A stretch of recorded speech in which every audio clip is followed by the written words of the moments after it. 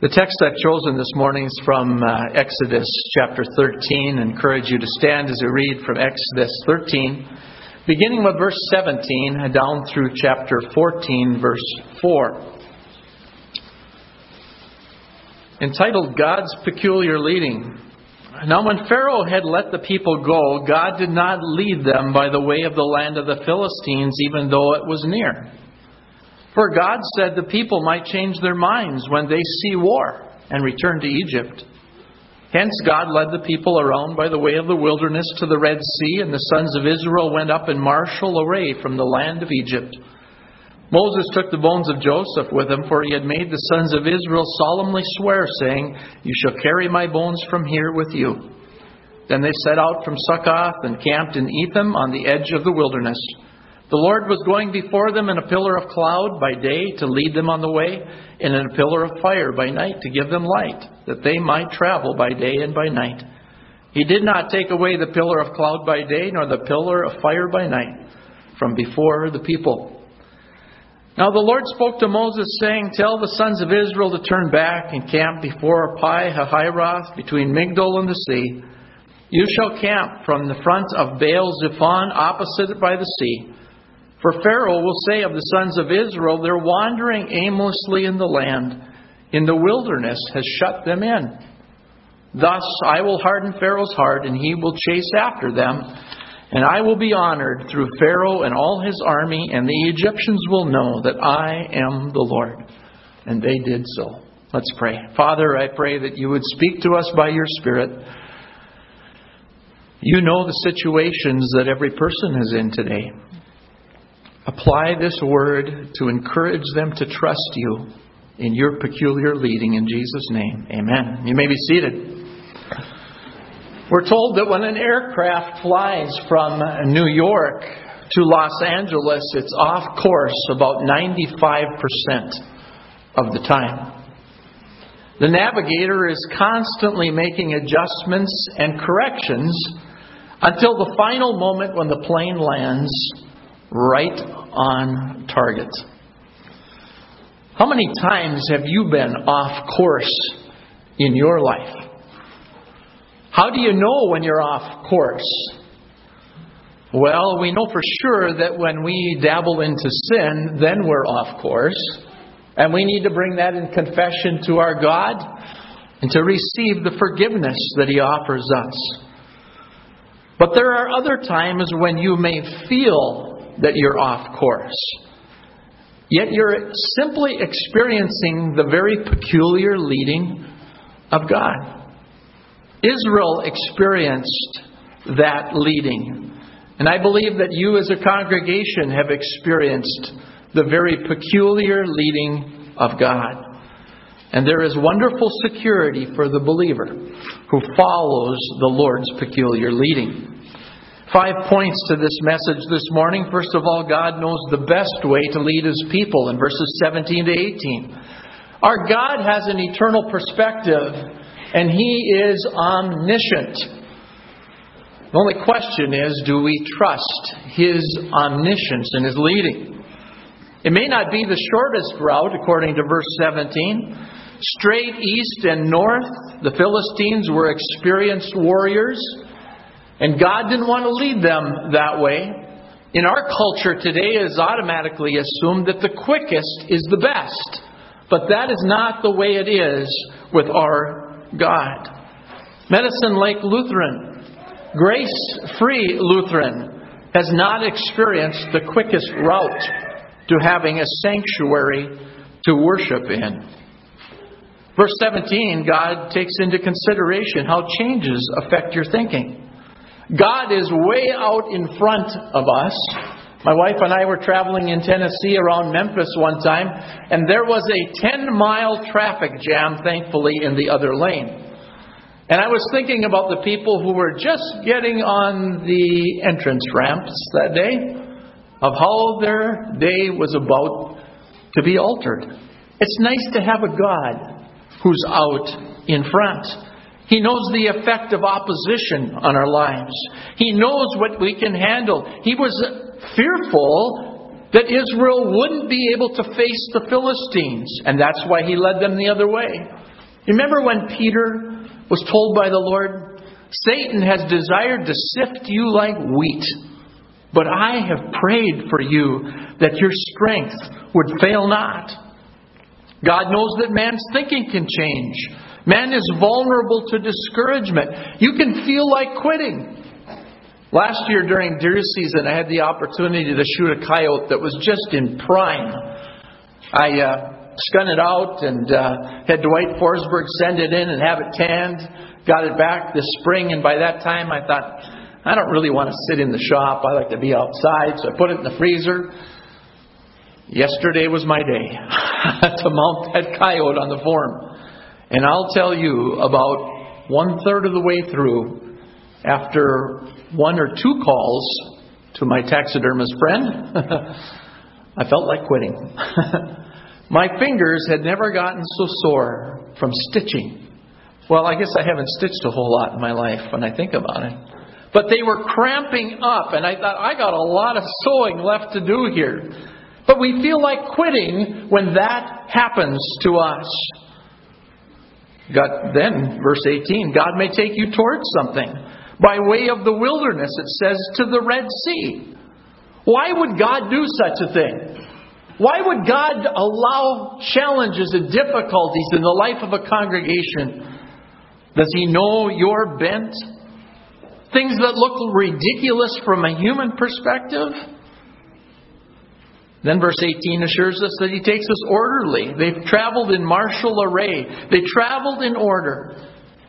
And you know, when the family of God sticks together and endures the test that comes their way, what a beautiful thing it is to Almighty God as you trust Him along the peculiar journey. He knows the best way to lead His people. Secondly, in verse 19, as you travel, keep your past promises. As pastors, we make promises and vows before we are ordained or in our ordination. As confirmands, you made promises. As married couples, you made vows. In verse 19, Moses took the bones of Joseph with him. Think that might have been a little inconvenient and viewed as extra baggage to haul along the way. Joseph made the Israelites swear an oath. We find it in Genesis 50, verse 25. God will surely take care of you, and you shall carry my bones up from here. Think about the vision there was in that statement that He made them promise. You shall. Not you might. You will. And how we have to hold to those promises. Joseph had said God would come to their aid. He left this world encouraging future generations that God would be involved in their lives. And how we must learn to trust our God through each experience along the way. So Moses was under obligation to take Joseph's bones. Moses as a leader fulfilled those promises that were made generations before. I wonder if those who have gone on to glory from this congregation wouldn't be smiling today to see God's peculiar leading in a place of worship. But I suspect even more than that, they would be smiling to see you as individuals trusting the peculiar leading of God in each of your lives. To trust Him. You see, the goal isn't just the end. It's the journey of trusting and living in that relationship with your Lord. Thirdly, in verse 21, God goes ahead of His people to lead them. Aren't you glad we've got a God like that? There was a man that was taking a motorcycle ride along the Mississippi River when he came to a detour. He traveled the roads of what seemed like an eternity, and he was getting low on gas. He stopped to check the map. A woman came out from her house and told him how to get back on the main route. He followed their directions until he got to a fork in the road that she had not mentioned.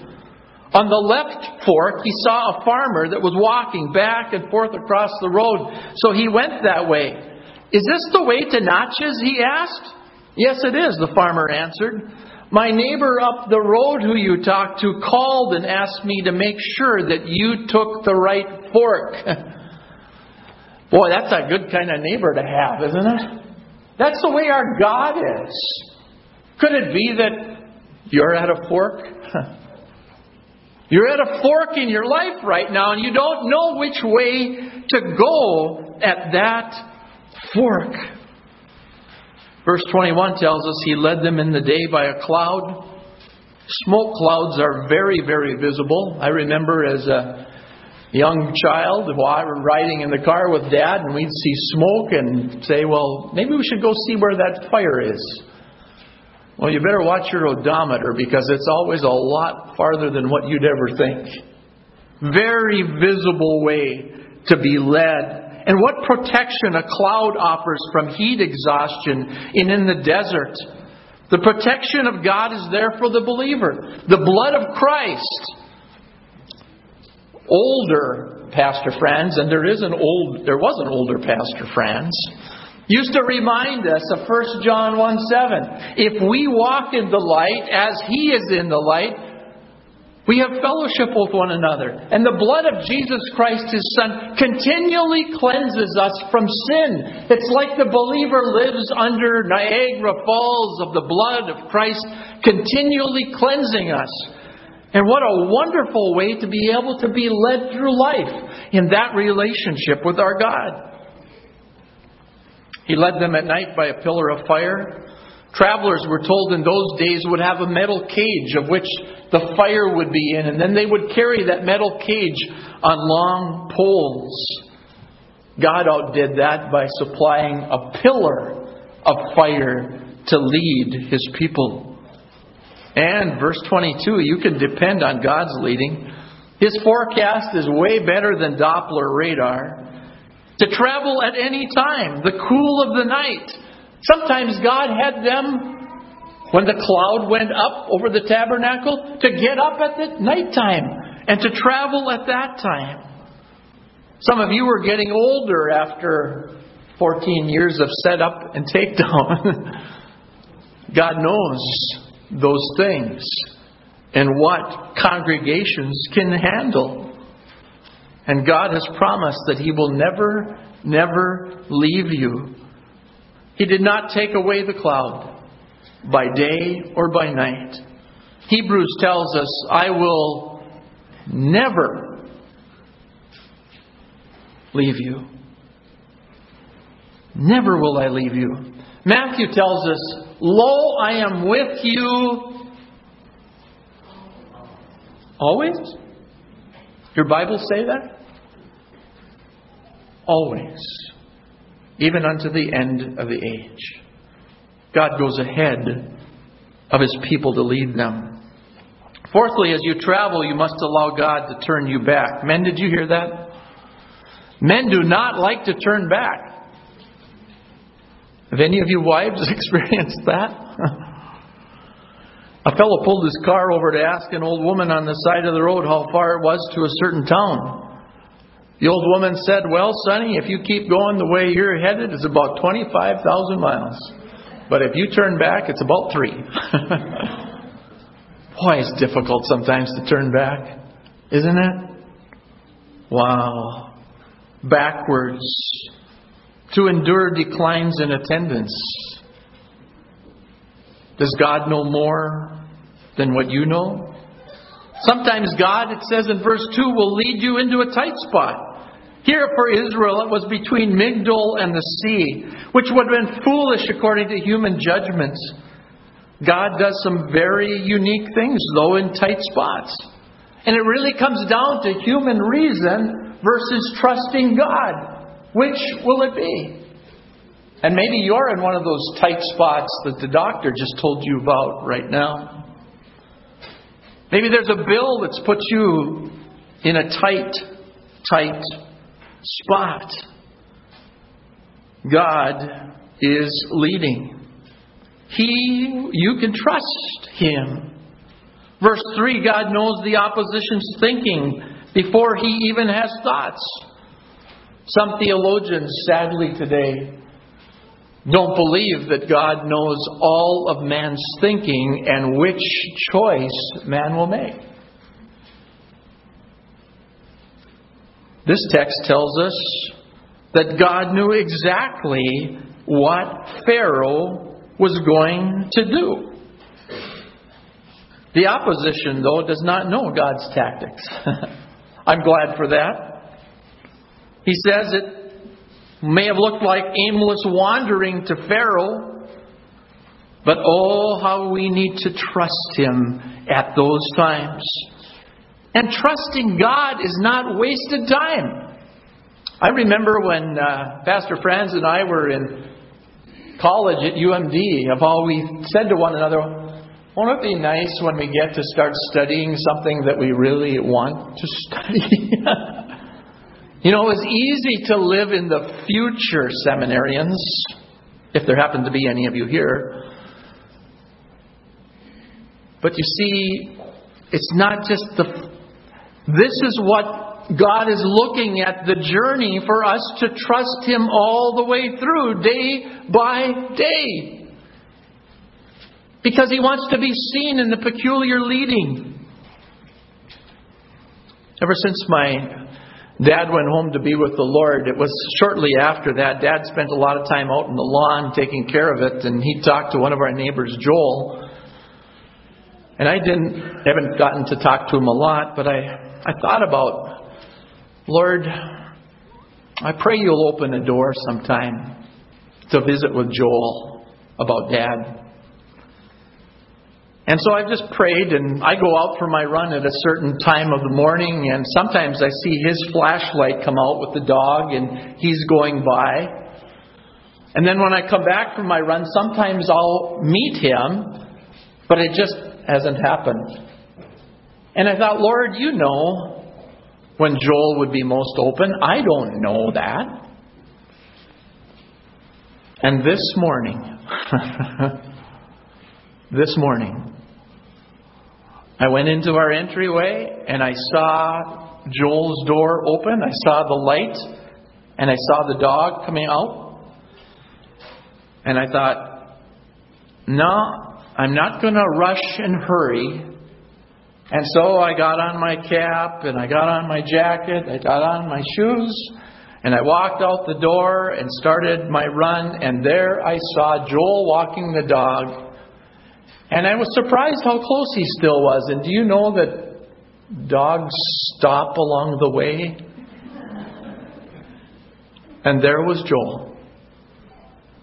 And I came up behind him and I talked to him a little bit. I said, Joel, did my dad ever tell you that he wasn't afraid to die? Did he ever share that with you? No, he just talked about a to-do list that you always made out for him. Oh, I said the daddy-do list before I'd go to the office. Yes. But I had a wonderful opportunity as he was walking the dog to just share that Dad wasn't afraid to die. Because he knew that Jesus had paid his penalty and He took his sin away. Joel, do you have any hope when that day comes for you? No, I just hope I die quick in my sleep. I'm praying that God will open that door further with Joel. But I thought about the peculiar leading of God this morning. How God can use a dog to make our paths cross. God can use it all. In fact, the tighter the spot, the greater opportunity for God's glory. Hemmed in by the desert and the sea, or like no more loans available, what do? Well, Psalm 27:14 gives some guidance, doesn't it? Twice it gives guidance. Wait on the Lord. Be of good courage, and He shall strengthen thy heart. Again, I say, wait on the Lord. Several years ago, just as perestroika was beginning and before the commission came into being, Paul Eshelman, who heads up the Jesus Film Project with Campus Crusade, was invited to show a film at the festival in Moscow. He marveled at the incredible opportunity that was open to him. He signed a contract with the theater owners in Russia to have the film shown all over the Soviet Union in the theaters. There was an exclusivity clause in the contract which said that the film would never be shown on television while it was being shown in the theaters in order to protect the theater owners' financial integrity. Just a few weeks after the contract was signed and then sent out to the theaters, it was discovered that the liaison who had helped arrange the contract had on the side sold the rights to television producers as well as thus breached the contract. And Paul thought that everything had been ruined. How disappointing that one of the first legal arrangements that Western evangelicals had ever made in the Soviet system was brought to shame as the contract was broken. But this did not mean that God was failing to protect the ministry of that film. Just recently at a dinner in Moscow, Alexei Brodnov stood up and he said, "I've never been able to say this before, but several years ago I was sitting at home. I saw the last 10 minutes of the Jesus film on television. I'd never seen anything like that before and was struck with curiosity. Later I was walking down the street and I passed a theater whose on marquee was advertising the Jesus film. Because I was so curious, I watched the whole film. I cried twice. I cried when I saw them nail Christ's hands on the cross. And I cried when I accepted Christ as my Savior at the close of the film. That was the encounter with the sovereignty and the wisdom of God, who in the midst of all the chaos in Russia then, was working, moving so that one bureaucrat could be won to Christ. And that in turn opened the whole Soviet Union on the educational front to get the films and the ministry in. How God of him to do that, like one of our friends used to say.